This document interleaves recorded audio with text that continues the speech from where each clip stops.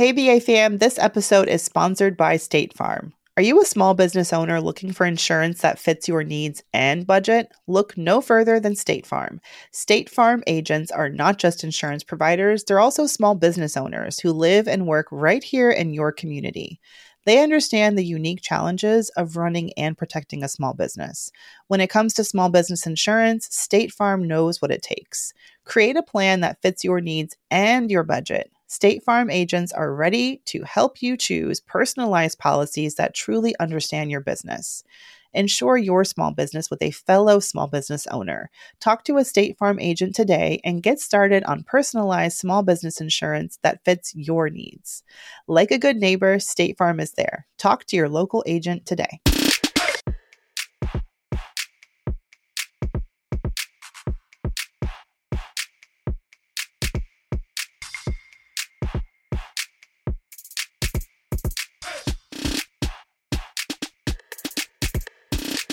Happy New Year to you.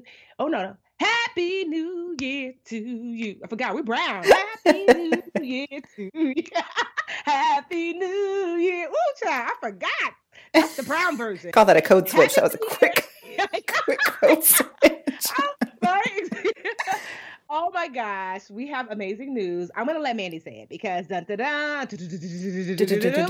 you know, numbers aren't always important, but we had one number in mind for 2019, and that was 1 million, because we have been dying to hit 1 million downloads in a year. And this was our very first year. And you guys, we did it. Over 1 million downloads in 2019, and that is such a huge accomplishment. Our show is like the little show that could.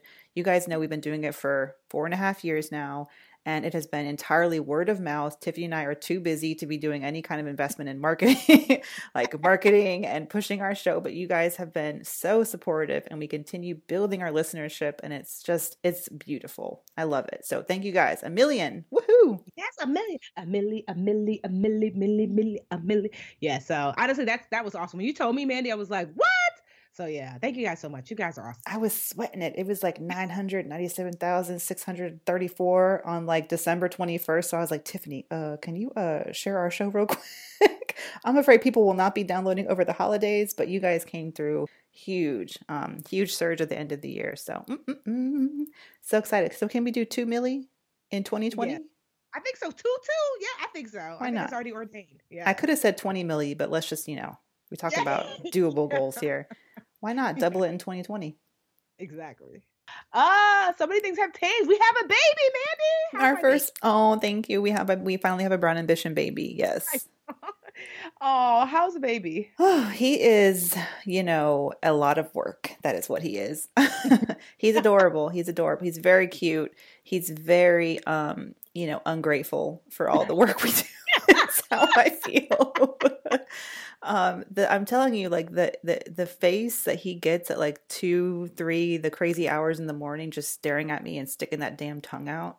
Like feed me, woman. That will haunt me forever. But and let me tell you, they don't get any less ungrateful, because just this morning, Superman and Supergirl were fussing. She's 13 now. The ungratefulness never stops, because apparently we are here to accommodate her and all the things she 2 weeks after Christmas, get out of here. I mean, when I tell you, he was like, "Did you brush your teeth?" She's like, "I think that you're bothering me a little bit too early in the morning." He said, "To brush your teeth?" She sounds like my husband, but Oh my gosh. So it doesn't, it can't stop, won't stop. Kids never I don't think kids get grateful until they're like fully grown. So I can't.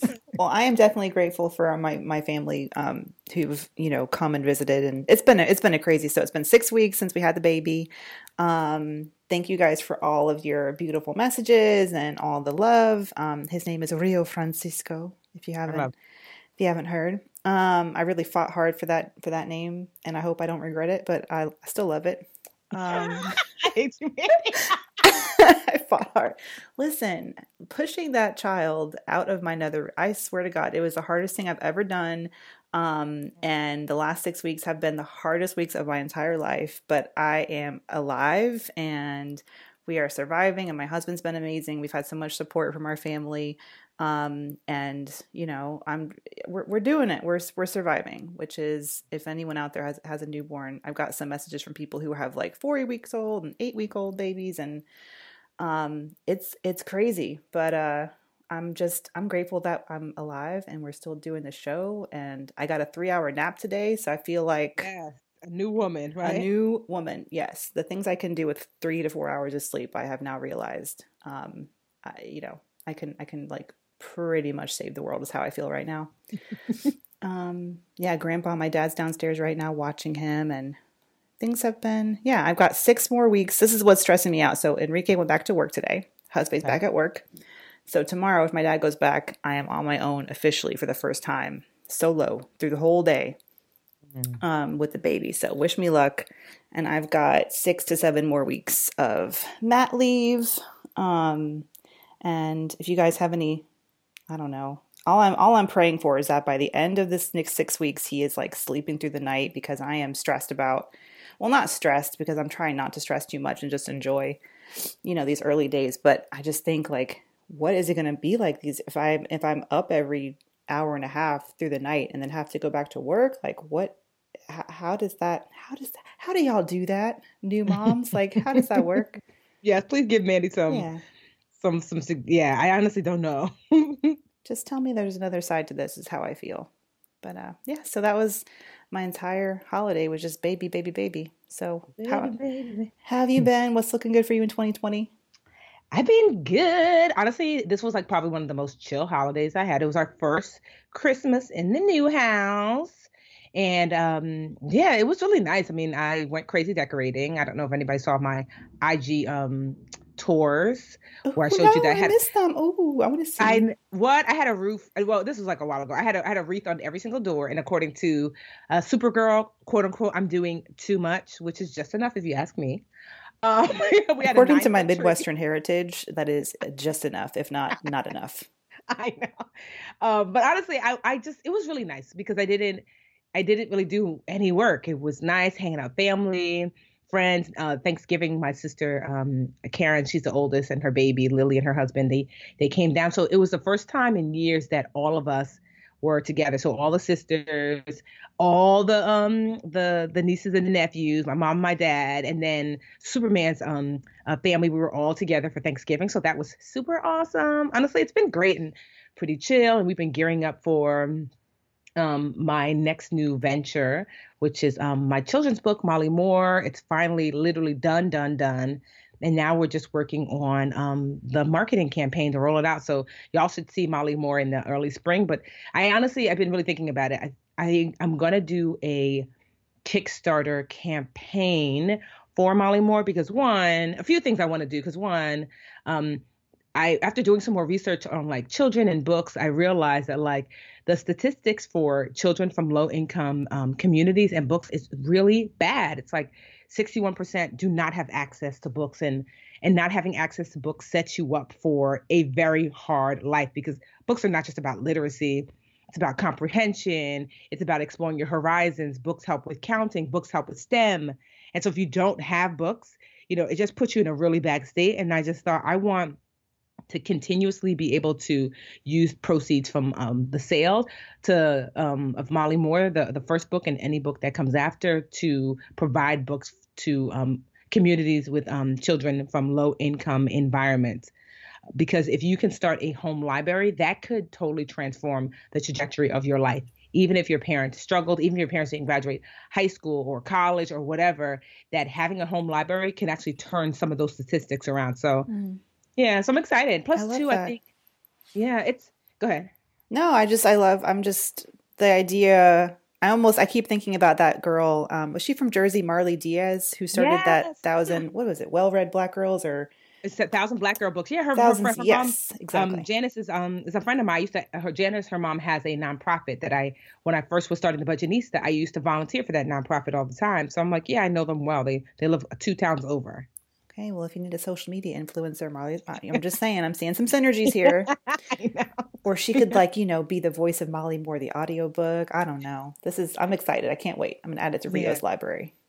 Yeah, I'm excited. I'll send you a nice box. So I'm just, honestly, I'm excited because it's just a new venture and I just feel really good about it. Plus two, like high key, I'm really trying to make sure that your kids have financial education in their life, even if you don't know how, because that's the thing, right? Most parents, if you didn't learn money at home, then you're like, well, how am I supposed to teach my kid? And so with Molly Moore books, there at the end, there are extending lessons and questions to really help to drive that home, because every book has what I call pre-financial education lessons, which is like counting, math, learning about giving, learning about service, learning about community. These are the foundation for financial education. So it's age appropriate for 3 to 7 year olds.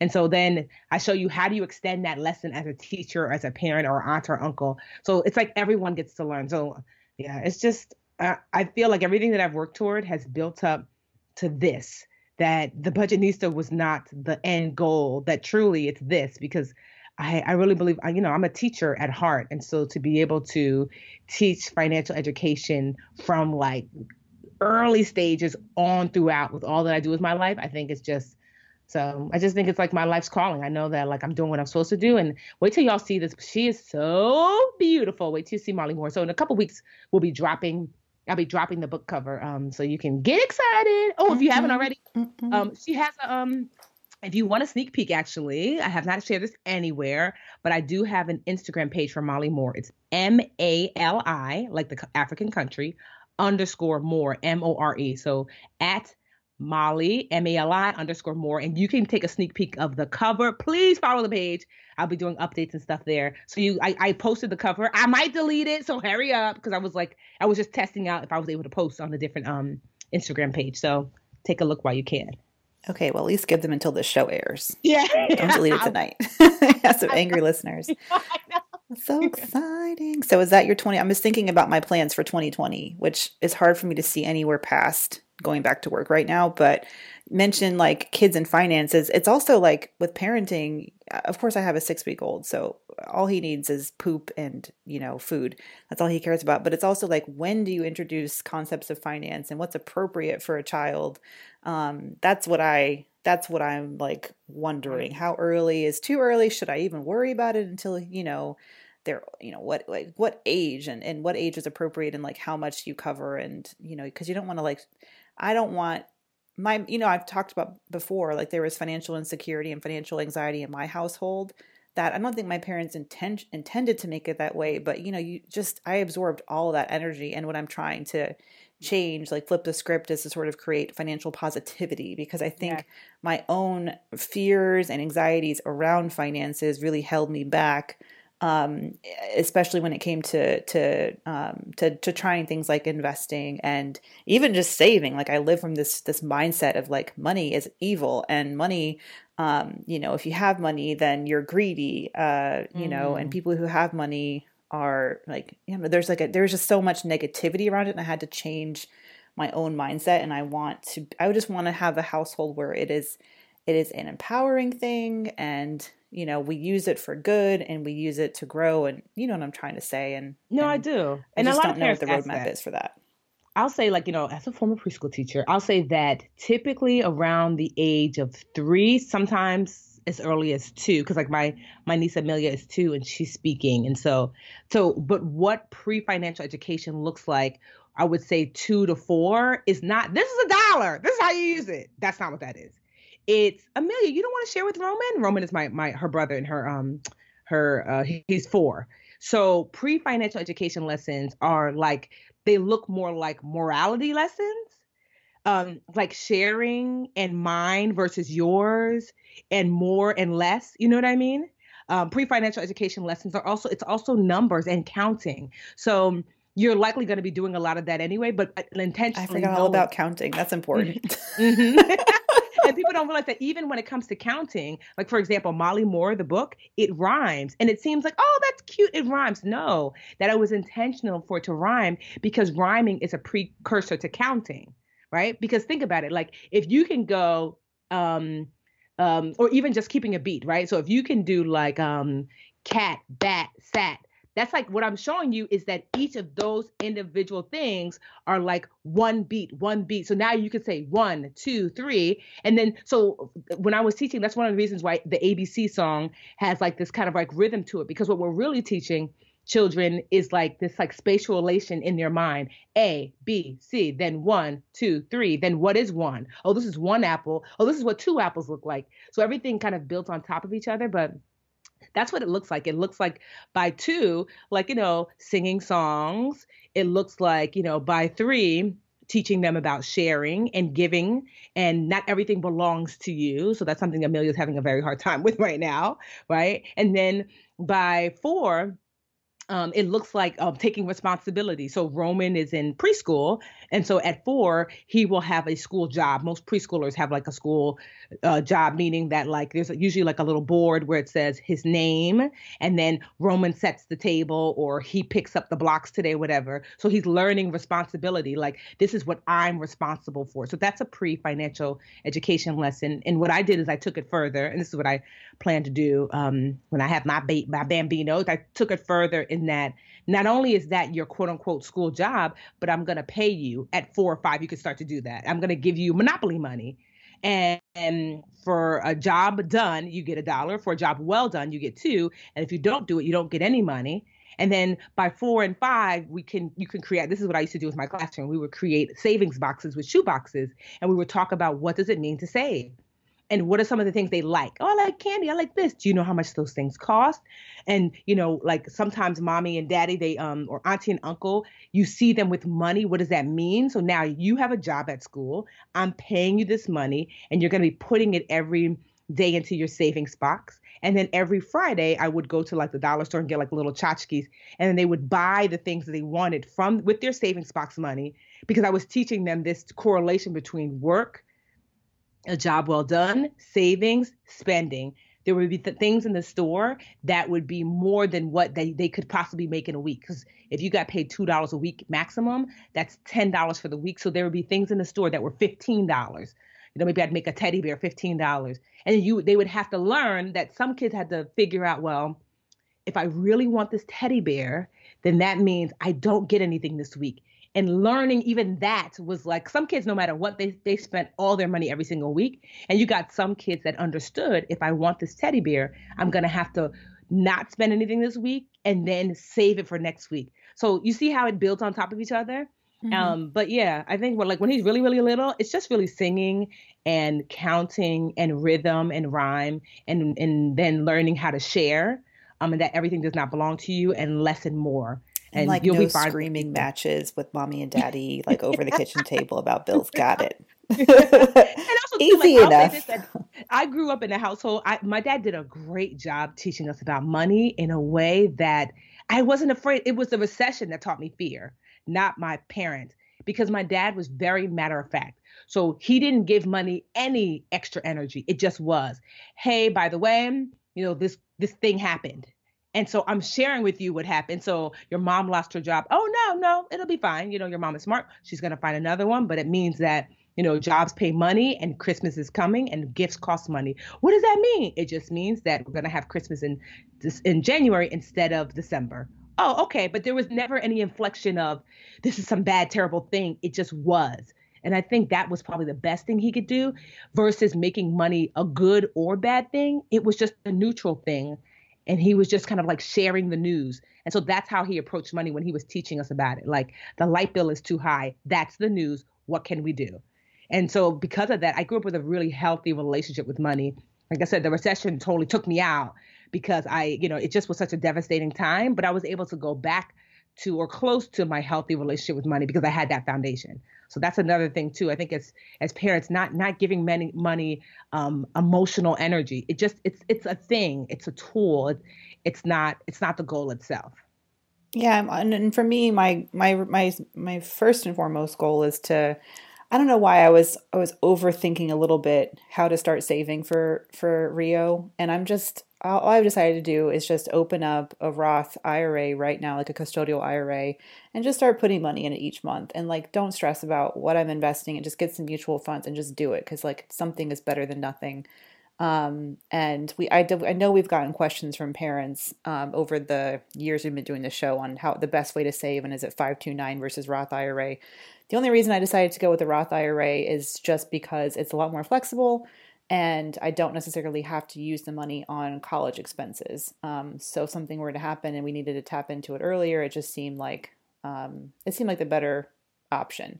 And also 529 seemed a little like I understand Roth IRAs. I understand how to open one up and how to choose investments and maybe because 529s, I'm a little less familiar with it. Just the idea of needing to research that space and find the right account and all that seems like it takes more energy. And right now I'm just like, done is better than perfect. And a Roth IRA makes sense. And I can easily just open one up alongside my Vanguard account, and call it a day. And then number two, my goal is life insurance. Because for those of you who have I've always had my insurance through my employer, but you can't really take that with you, and it gets harder life insurance gets more expensive as you get older. So some people recommend getting your own life insurance policy. Also, it's only a certain amount, so it may not be enough for, to really sustain your family if something were to happen to you. So I have started to shop around for life insurance, and fortunately there are sites like Value Penguin, Quote Wizard, Policy Genius that make it pretty simple to shop for life insurance. I've honestly found I used all three of those to try and find to start shopping for a policy.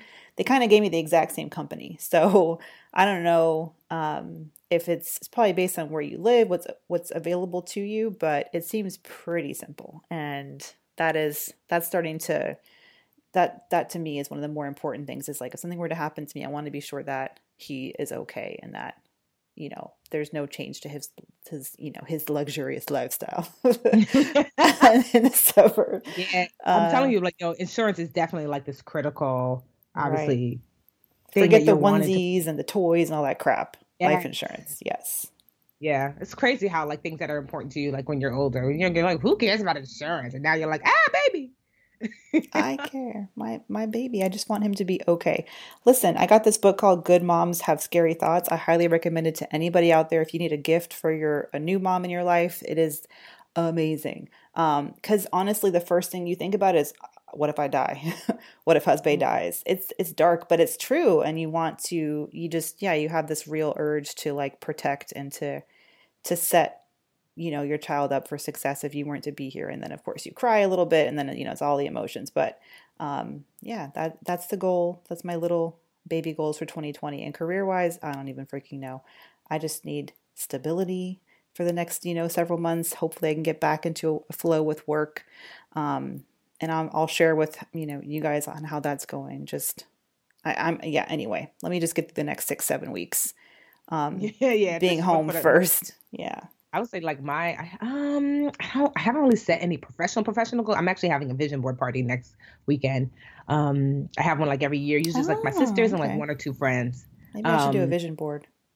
Yeah, because it's less for the the mushy thingy for vision for the board itself, and more so it forces me in the moment to really kind of pull out how is it do you see your life unfolding this year. So it really helps me to pull out of myself, because I'm spending this moment, this time to do so. I would say personally, I feel in the best place I have in a long time personally, great family, great friends.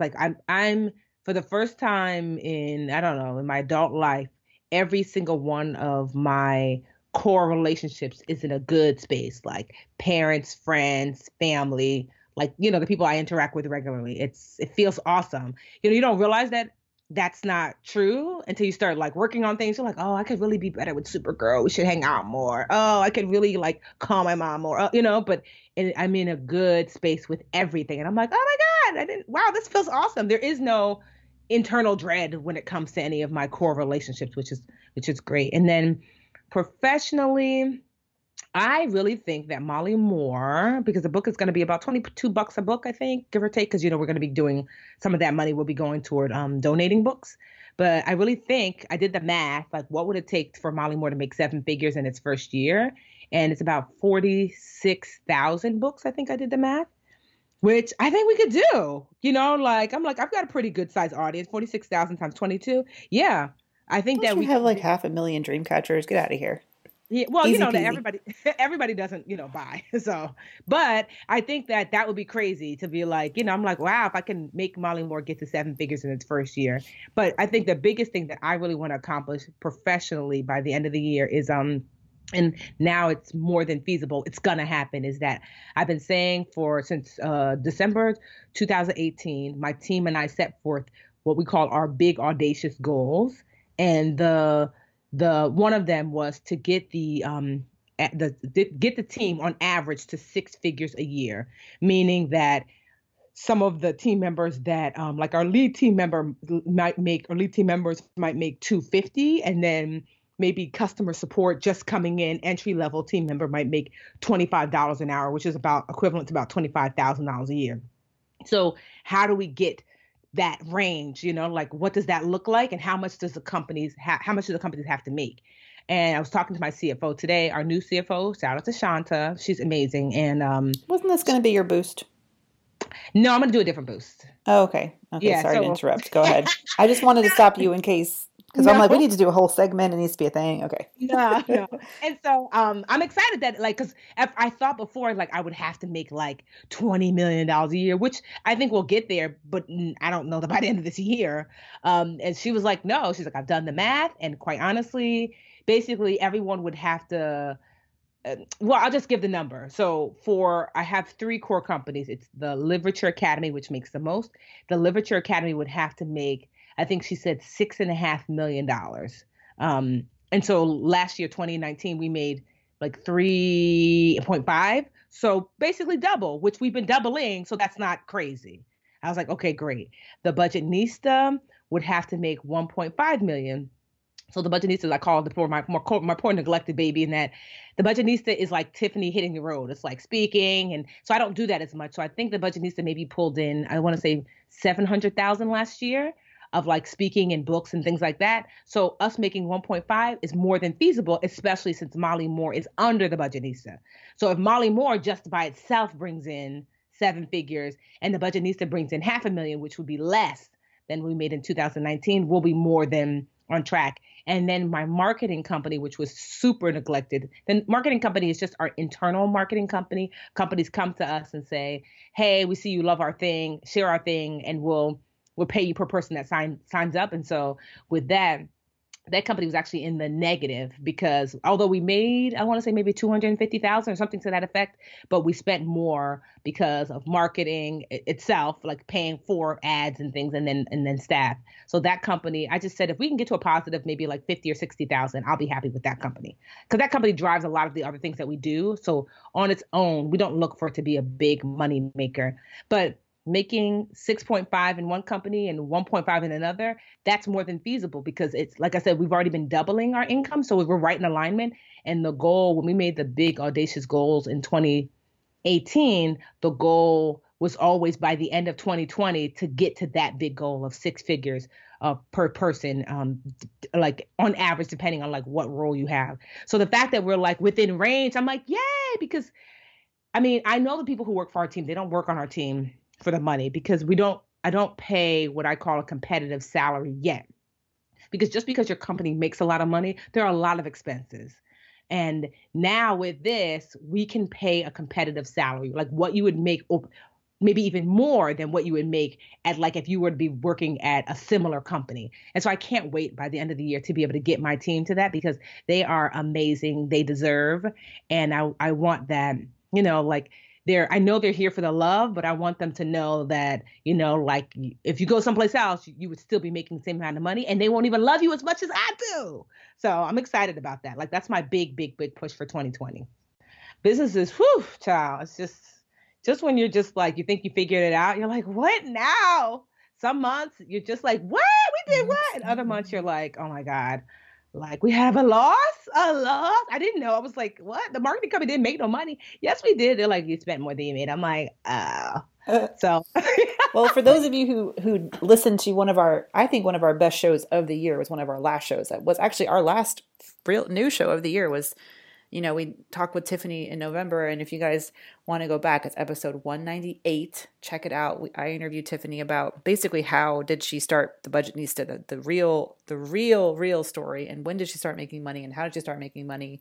And I mean, those early days when you were making $50 a pop for at-home financial budgeting sessions, and to now you're like employing how many staff? Like, your business has grown so much. I mean, it was a long. People.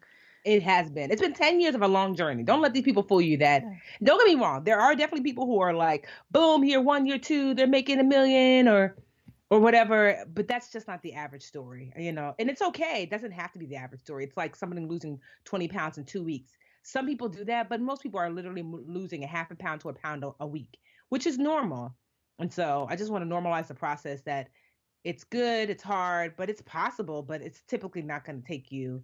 Like, for example, this is what somebody will say. Molly Moore is likely to make $1 million his first year out. So the deceptive me will say, I wouldn't do this, but this is what somebody would say. Oh my God, my business made $1 million its first year. But you and I both know that Molly Moore is only going to make that $1 million its first year because of 10 years of the Budgetnista.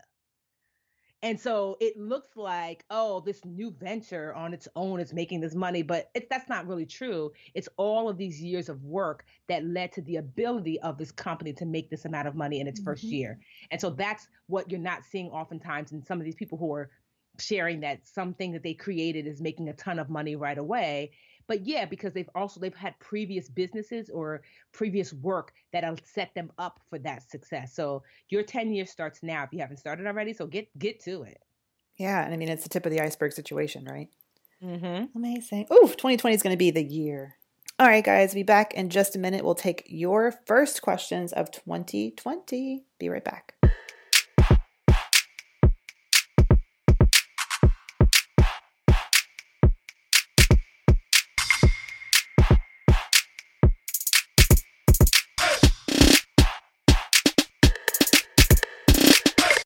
Hey BA fam, this episode is sponsored by State Farm. Are you a small business owner looking for insurance that fits your needs and budget? Look no further than State Farm. State Farm agents are not just insurance providers, they're also small business owners who live and work right here in your community.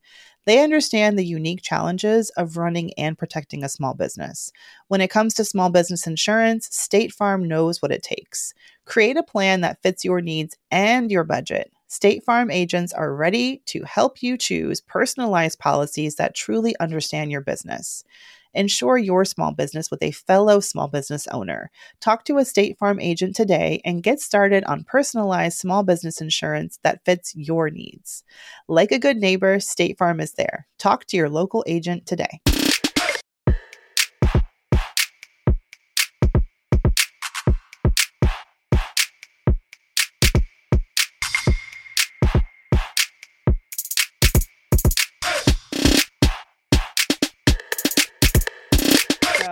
It's question time. I don't have my normal Usher question, so I'm going to find a new song that has the word questions in it so I can annoy you guys with that song instead. So for now, it's question time.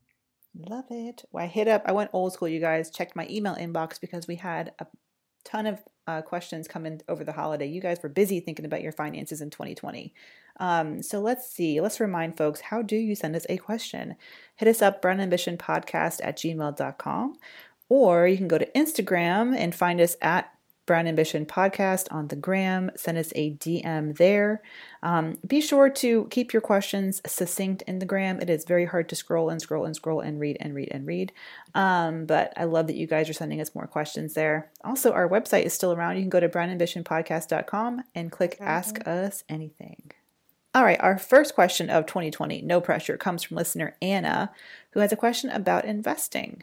Here's what she says. So far, Anna has $33,000 in online savings, $10,000 she's saving for a car in the future, $14,000 she's earmarked for emergencies, $8,500 for repairs, vacation, and investing, and also $135,000. Is she trying to make us jealous? $135,000 in a 401k from my previous employer. Oh, and an additional $3,000 in Ellevest. So I'm sorry, where are the problems here, Miss Anna?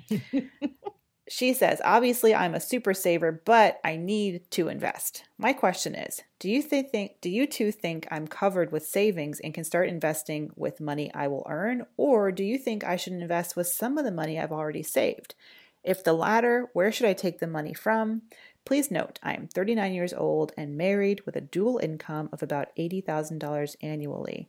That's really impressive with that. Yeah. With a dual income of $80,000, she's 39 years old and has, let me do the math real quick, $30,000 in online savings, $10,000, $33,000. Oh, that includes $10,000 and then $14,000. About $170,000 she's managed to save. That is fantastic. So $33,000 of that she's got in a regular bank account, online bank account, in savings. Let's just assume it's online, so she's earning like 1% to be safe. Mm-hmm.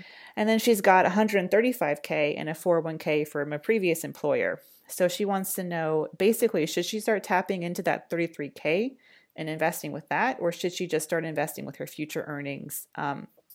And on top of that, she's dabbled a little bit. It sounds like she's got $3,000 in Ellevest, which we've talked about Ellevest before. It's one of these new kind of robo-advisor funds, but it targets women specifically. Women. Yeah. So I think I want to be clear. What was her name? Anna? Anna. Yep. So I want to be clear, Anna, like, your money in Ellevest and your money in your 401k, sometimes people don't think about retirement as invested, like invested funds. Those are invested funds. So, that, just to be clear, the only funds that are not invested, from what I can hear, is the savings, the 33,000. Yep, exactly. So I would challenge you to look holistically at your finances, because it sounds like to me that you are already saving for retirement. If you're putting away your prerequisite of like 10 to 15% toward retirement, you don't necessarily have to boost that up. But it sounds like you're kind of doing that already. I would look to see, am I insured enough? To Mandy's point, like earlier, I don't know if you have children, but that was one of the things when I sat down with my financial planner. I was severely underinsured because I set my insurance when I was in my 20s, and I never kind of did anything else. And she's like, "Girl, you are not 22 anymore. You need more insurance." So one, make sure that you have like enough insurance. So like homeowners insurance, if you have a home, renters insurance if you don't. Do you have enough of insurance for life insurance? Should something happen to yourself or your spouse? So really looking at your insurance, am I fully insured? And then if you are not setting aside 10, and honestly, because you're a woman, I would say upwards of 15% away for retirement, you can start doing that with some of that 33%, because I'm not sure what you do for a living. You don't need typically than more than 3 to 6 months worth of expenses saved liquid like that as cash, because you're really losing money when you're not investing money. I wish people understood that more. I didn't at first. That money in a savings account is literally losing, because if for every dollar they're giving you 1 cent, but because of something called inflation, which means the devaluing of money, that money can't do as much as it used to every year. Inflation is about 3%. So for every dollar, you're gaining 1, but losing 3. So that leaves you at a 2-penny loss for every dollar for that money you have saved. So that means that $33,000 is worth less and less over time. So I don't want you to keep so much money liquid. Like I had way too much money liquid. And so yeah, and just a reminder, so of that 33K, she's earmarking 10K to buy a car, so buy a car cash. Okay. 14K she's earmarked for those emergencies, and she's got $8,500 that she's thinking of using for investing, but also it's kind of her vacation fund. So with that 8.5K, I mean, she's got, it sounds like, so yeah, it sounds like she knows, okay, I have too much in my savings account. It's time to kind of break this up. I don't know. Would you take money? Yeah. Would you take money out of that savings, or would you have her like keep 33K in the bank? Because I was just doing some quick math. So she's got $80,000 of income, combined with her husband, or partner right now. So if you're following that, 6 months worth of income, 6 months worth of expenses. Yeah. I mean, 14K could be, plenty for emergencies. And she could take that, let's say break off a piece of that 8.5K and save that for vacations and, have a recurring savings to keep that funded. And I feel like she has enough to just go ahead and max out like an IRA. What is the annual contribution in 2020? I don't want to mess it up. It's usually around like 6,000, right? It was 6. So let's see what it is, because she's max IRA contribution 2020. Because you're right, because every year it's different. It is it doesn't say. Oh, you mean Roth IRA? Yeah, Roth. Sorry. Well, no, an IRA, Roth, whatever. Yeah, I guess Roth. It is 6,000. Yep, it's still 6,000. Okay. So, I mean, you could start, you can take 3,000, Hmm. get that half invested and then, set up savings to max it out through the end of the year. But that's an additional way to invest. But on top of that, like Tiffany said, you've got over $100,000 in your 401k. Make sure that you're well diversified and that, Yeah. your money's growing at a rate that seems reasonable and you're not, I don't know what you're invested in, obviously. But being 39, you can still heavily invest in stocks. Hmm. You have a long time horizon. So take a look at what you're invested in your 401k and make sure that it's diversified properly for your age and your time horizon. And that 3K in Ellevest, that's all well and good. Maybe you want to take that, and start adding a little bit to that as well. But Hmm. And look into target date funds when it comes to your, because I feel like you should always invest for retirement. So I would invest for retirement like fairly conservatively based upon like my age, yada yada. So I invest, I think, about 20% because I'm an entrepreneur. And then anything above that, then I have Angeli, my financial planner, invest for wealth. And so investing for wealth is we're a little bit more aggressive than I would because I'm 40. Right. So that means like, okay, retirement is taken care of. And God forbid this wealth investment doesn't work out. I'm not going to eat cat food because I've invested for retirement. So I would consider like looking into like what is investing for wealth and what it might look like. Maybe that's a target date fund, and you could do target date funds through your through like a Roth IRA. That's just you pick a date that you're going to want to take this money out, and it kind of balances itself for you every year versus how much money it has invested in like a more conservative vehicle like bonds or a more aggressive vehicle like stocks. And every year you get closer to the target date, the your investments become more and more conservative, so you can preserve the capital, the money that you put in. So I think you're in a good spot. It sounds like to me from that eight, you probably have a good, because vacation shouldn't cost more than like $2,000. You probably have a good 6,000 to Mandy's point. Just open up a Roth IRA and throw it in there, or add to where you have Ellevest, or maybe I don't know that I would just be investing in loose stocks. If you have not done that before, but definitely putting it, it sounds like to me putting $6,000 toward investing in something is a good idea. yeah. All right, Anna, thank you very much for your question. Let's keep this financial advice theme going. And just as a reminder, of course, Tiffany and I are not investment advisors. We're not professional financial Yes. planners. So, consult your own experts for expertise. We're just telling you what we might do based on our shared experience and what little details you guys share with us. So, hopefully, we got AKA sue your mama, not us. well, your mama. No, not your mama, your grandmama. Sue anybody else, anybody but us. All right, let's take a question from listener. Am I going to pronounce this right? Is it Shun? Oh, anonymous. Okay. Anonymous listener. She says, I'm assuming it's a she. I'm a new listener and have really enjoyed catching up on your show. Thank you for all your do. My family, my husband, and we have a toddler, and I have had a lot of change in the past year. We moved from Phoenix to North Carolina. Everybody's moving to North Carolina. We have new jobs, a new house, and I was recently laid off from my job earlier this year. I was without work for 6 months, and thankfully I just found a new job. But we're now feeling the effects of the financial hit we took this summer. And we're thinking we'd like to start working with a financial planner, especially before we start on baby number 2. Do you too use a fee or no fee financial planner, and why? Great question. That's a huge, huge year. Plus a job loss, my God. So, I mean, congrats for coming through it. And I'm glad that you finally have a new job and oh my God, baby number 2.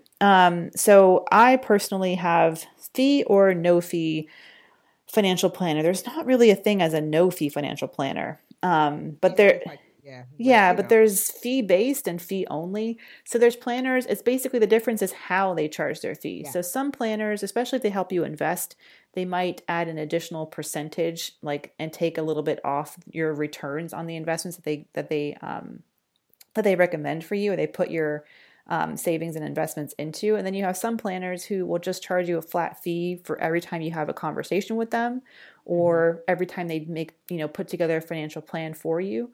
There's some planners you can go to them and just say, I want a retirement plan, a financial plan, which is usually what financial plans are. They're like a retirement plan. And that can cost, I don't know, $1,000, $1,200. It depends on the planner. You just pay one fee and that's it. if you want ongoing investment advice, you're probably looking at someone who may take a little bit of a percentage of your returns, or someone who just charges, again, a flat fee for their services. I don't have anyone managing my investments, so I've always just used a fee-only financial planner. And basically the way that it works is every time we schedule a call with this planner, she charges us a flat fee. For me, it's been about $200, depending on the contents of the call, and how much we're going to cover, and how much she's going to do for us.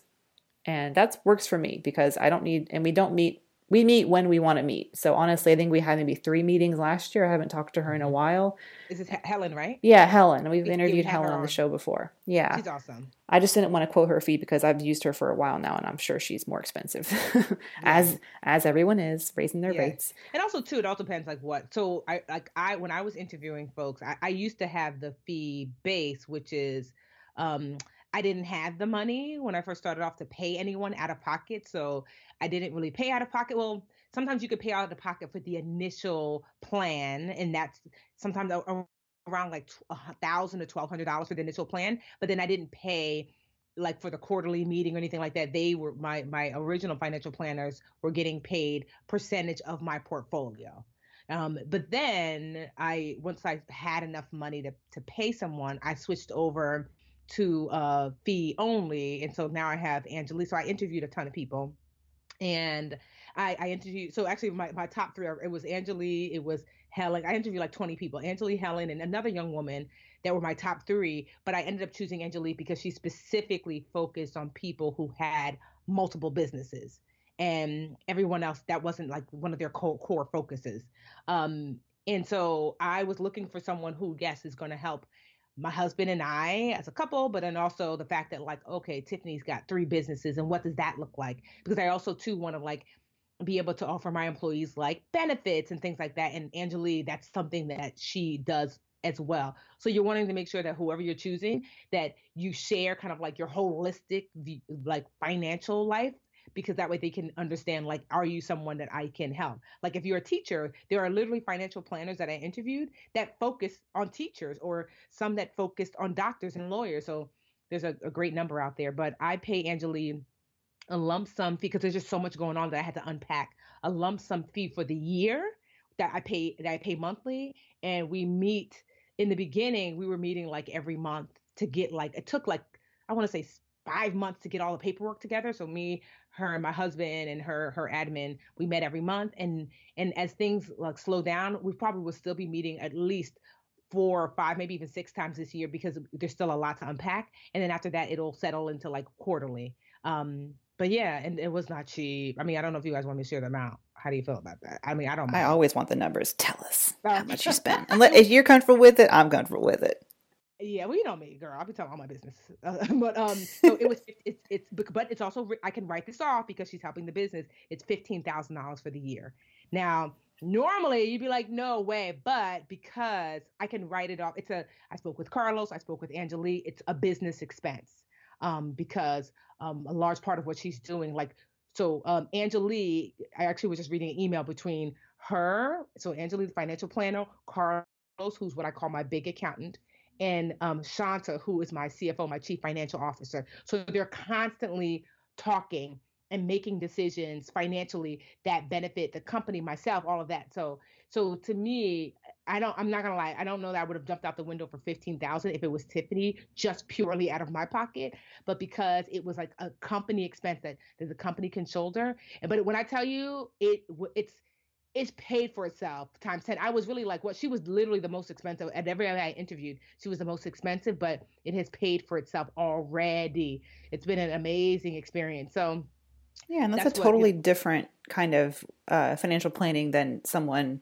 like, someone who's just like, oh, me, my husband, my family, exactly. It's like a business financial planning package. That's interesting. I mean, and that sounds like, I don't know, sounds reasonable. Not having a business myself sounds reasonable to me. Yeah, but like here's what I'll say, that as you look for a financial planner, the thing that really helps, or financial advisor, the difference between a financial planner, they typically holistically at your life. Like Angela was gathering, like, girl, this insurance, do you want to leave them with nothing? I'm like, no. So she's looking at everything. And then typically a financial advisor is really helping you specifically with like investments typically. So like, and they're typically selling you things like your, like my insurance, like Angela doesn't sell anything. So she will advise that here's the kind of insurance that you should get. You want me to suggest some, but you need to buy it and then come back to me and show me that you purchased it. So Angela doesn't sell me anything. I've already purchased her advice, not her a particular service. I mean, well, not a particular product, which is like what financial advisors usually do. They usually have like products to sell, which there's nothing wrong with that. But the thing that really helped me was I created this doc. And honestly, I'm going to create like, I keep saying this because everybody keeps asking. I'm going to create like a template of this doc that I created, Manny, that was so great in that I put all of our financial business on there, my husband and I, like our dreams, our goals, how much we make, how much we have it, if we had any debt, anything, just everything. But I organized it. And that's what I sent to potential financial planners and advisors that I was interviewing. So somebody would say, I know I have someone, Helen, she's awesome. I would send Helen like a template email. Hey, Helen, my name is Tiffany, looking for a planner. Here is the doc. And like with like where I currently am and where I'd like to be. If you think that that you can help, I would love to set up an interview. And so I sent that. And what that did was it helped me to not leave things out, because as you're interviewing financial planners and advisors, you're going to want to share kind of like where you are in your goals. But I didn't always remember, I forgot to tell this one that I'm working on this, and I forgot to tell that one that my husband is doing that. So with that doc, it helped me to be able to compare financial advisors apples to apples. The most helpful thing in finding your financial planner advisor, for me anyway, was creating that kind of like all money doc with that I sent out to people and use it as a stepping stone. So then when we got on the phone, we were discussing the same thing, which was this document. And like, yeah, you have to be all the way honest with your financial advisor, like the good, the bad, the ugly. And yeah, I just found it to be helpful. I am going to eventually, like, I want to create a template. So obviously my information is not in there. I could pull out my numbers that people can kind of use and put in their numbers. So, because people ask all the time, how do I find a financial planner or advisor? And that was the first time I did that. And because I'd been looking for one for 5 years and just failing miserably. Every year I would have somebody and it wouldn't be a fit. And now that doc helped me to find who I have now. And she's an amazing fit. And I really credit it to that document. Yeah, and I just found my financial planner through XY Planning Network, which I think is still around. And there's also the National Association of Personal Financial Planners. They have, or sorry, National Association is NAPFA, National Association of Personal Financial Advisors, it might be. And they only have fee-based planners, and you can put in your zip code and look around. Obviously, like personal referrals are awesome too. Asking around to friends, asking around to people who seem to have their lives together if they're using a planner.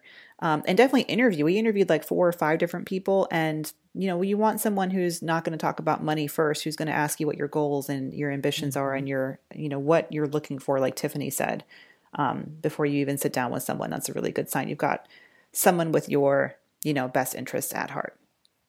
Mm-hmm. Fabulous. All right. Thank you guys for your questions. Again, brandambitionpodcast@gmail.com. Hit us up on the gram at brandambitionpodcast, or you can go to our website, brandambitionpodcast.com.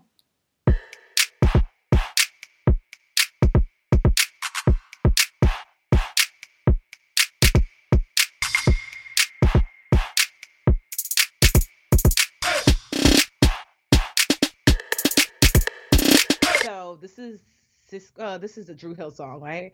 Are you gonna boost? Or are you gonna break? 'Cause I'm gonna boost. Like that song. What song is that? That's a song? Sounds like you're constipated. It goes, it's somebody sleeping in my bed. Do you want him or do you want me? 'Cause I want you. Some of y'all are going to be like, wow, Tiffany, that melody is not quite what Sisqó was singing, but you know what I mean. It's aggressive. Are you going to break? I'm going to keep it positive looking to 2020.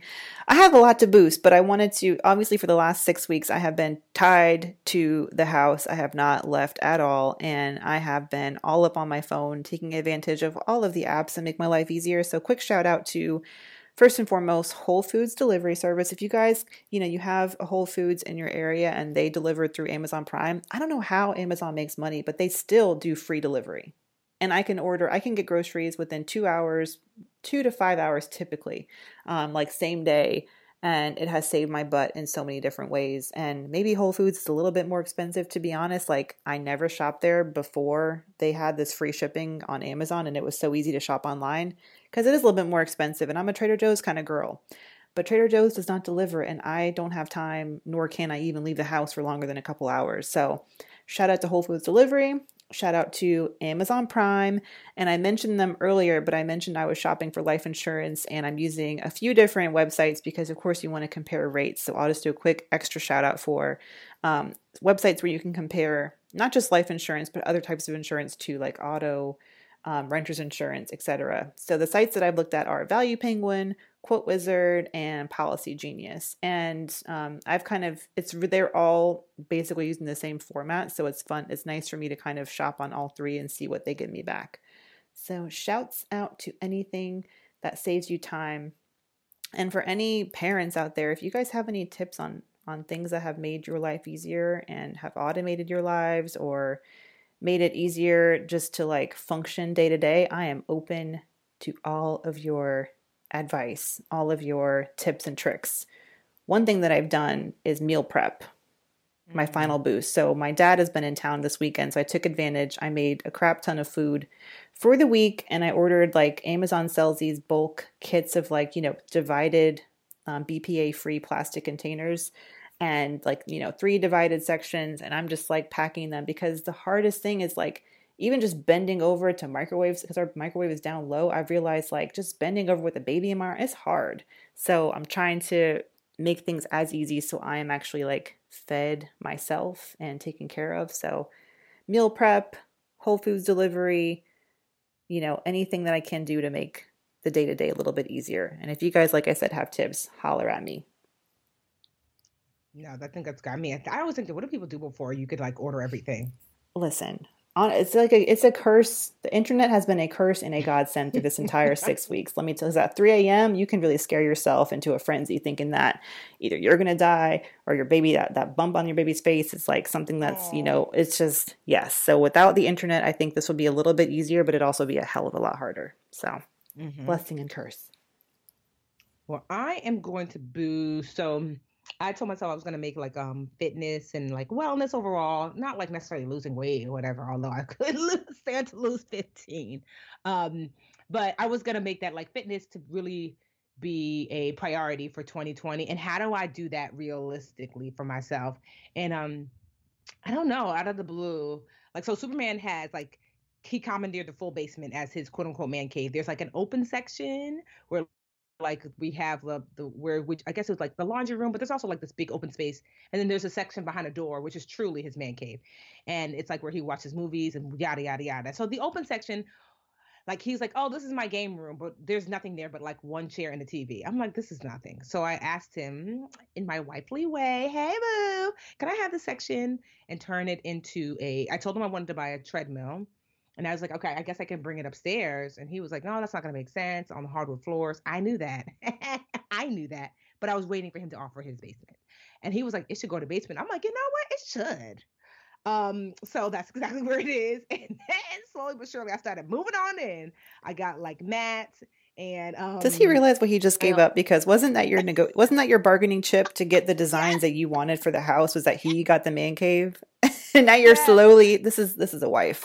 You are a wife. I know. Slowly taking it back. I feel so I know. I'm like, and he's actually, I thought that he was going to be like pissed about it, but because he realized, like I said, it's good that this didn't happen in the beginning, but now that he's seeing like how he actually uses the house, he realized like, honestly, he doesn't use the other side. It's just open. There was nothing there. There was like some like 2 like random IKEA office chairs for my old office. And he has a TV on the wall and like some of his console, like he's got like a PlayStation or whatever. But when I tell you, the only time he plays games are when we have kids over and he's showing them how to play games. So he's not really a game person. And the room wasn't big enough for a pool table, because with a pool table, you're supposed to have like, he really wanted pool there, but you're supposed to have like 5 feet around each side, but it wasn't big enough for that. So it was just basically empty.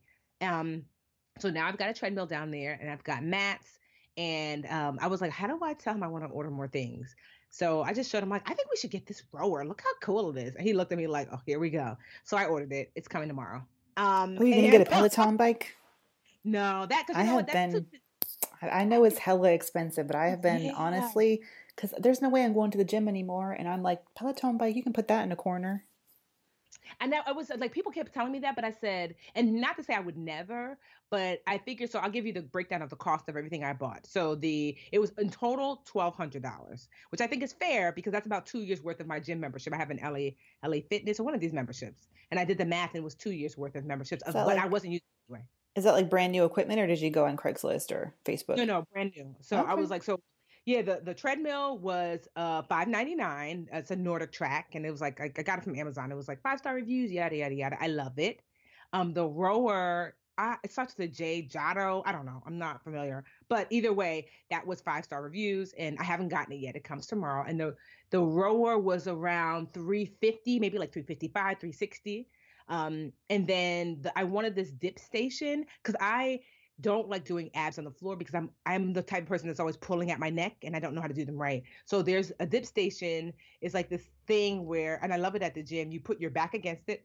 You put your like elbows like kind of like in the L position and you're holding onto these like pole things and you lift your feet up. And then you could also do pull-ups and all that kind of stuff, although I don't do all of that. But that's one of my favorite machines. And then I also got like some free weights. Like for Christmas, I asked for like a yoga mat and some like a jump rope and free weights. So all together, the dip station I think was like 150. So you figure $100 for like the mats and the free weights and stuff like that. 150 for the dip station, 350 for the rowing machine, and $600 for the treadmill. It was about $1,200 is what the gym cost, and I did the math, and I forget my membership. It was like maybe like $45 a month plus wherever. Is it LA Fitness? I don't remember, but one of these fitness places they also charge like $100 like annual random fee. So after doing all the math, in 2 years it's about 1280 is what that membership cost me. So I feel like having this home gym, and I've been going every morning. I told myself 20 minutes on the treadmill, like just do that. 20 minutes on the treadmill, stretch. That's it. And then I'll do that for a week and I'll build on there. So I'm excited because I'm like, I have this gym. It's right downstairs. There's no excuses.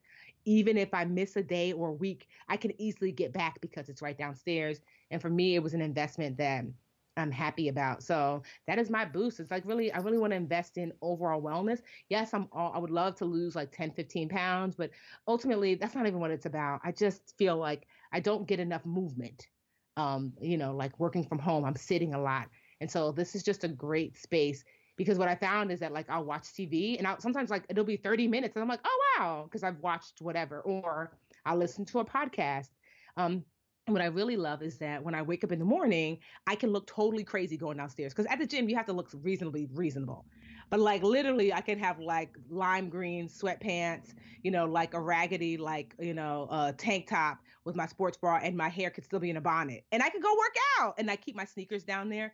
So there's no resistance to working out because I don't have to leave. I don't have to get in a car. I don't have to warm up the car. I don't have to look cute. I just go downstairs. So yay! Hopefully you will, I don't know. I'm really happy about it. Like this morning, I was on the treadmill. Like, look at you, Tiffany, doing things. I love the idea of a dip station, although I'm thinking like quesadillas, like guacamole, like some salsa. That's what that's where my mind. Some spinach and artichoke dip station. That's a whole different kind of dip station, but no, that's great. Good for you. Yeah. Just feel good. And honestly, yeah, I don't like putting pressure. We've all fallen into that trap. The numbers, whether it's like I'm going to save $1 million this year, like probably you won't, or I'm going to lose 100 pounds this year. Like just one day at a time, people. One Yes. day at a My goal time. is I should move every day. That's it. That's if I can do that, like whatever movement looks like, I want to move every day. I don't always feel like going for a walk. Although I like walking, I don't always feel like it. So I'm like, well, you have a treadmill downstairs, get on it. You're going to have a row. You have your mats, whatever, stretch. Like I want to get in purposeful physical activity every single day. And I feel like if I do that, like I look at my dad, he doesn't go to the gym or anything. He's 75, but since we were kids, he's always done like physical activity every day, whatever that might look like. And, he's 75 and healthy and strong. And I want that for myself. And that comes from consistent effort, not these surges of effort. Like that's not where real change is made. Change is made in daily, consistent effort. And typically it looks like small things. So if you can do that, if I can commit to 10, 20 minutes of small effort, then like your girl's going to be good. Okay. You know what I'm saying? Love it. All right, we did it. We recorded a show. I have a baby and we did a show. We did it. Not at our usual time, but we did it. That's okay. You know, I'm flexible. I'll take maybe whenever. That's our baby. What do you need me to do? Right? I feel like we're co-parenting this child, co-scheduling. All right. Well, thank you guys again for all the love. And we will be back weekly. So wishing you all a happy and healthy new year and just happy to be back.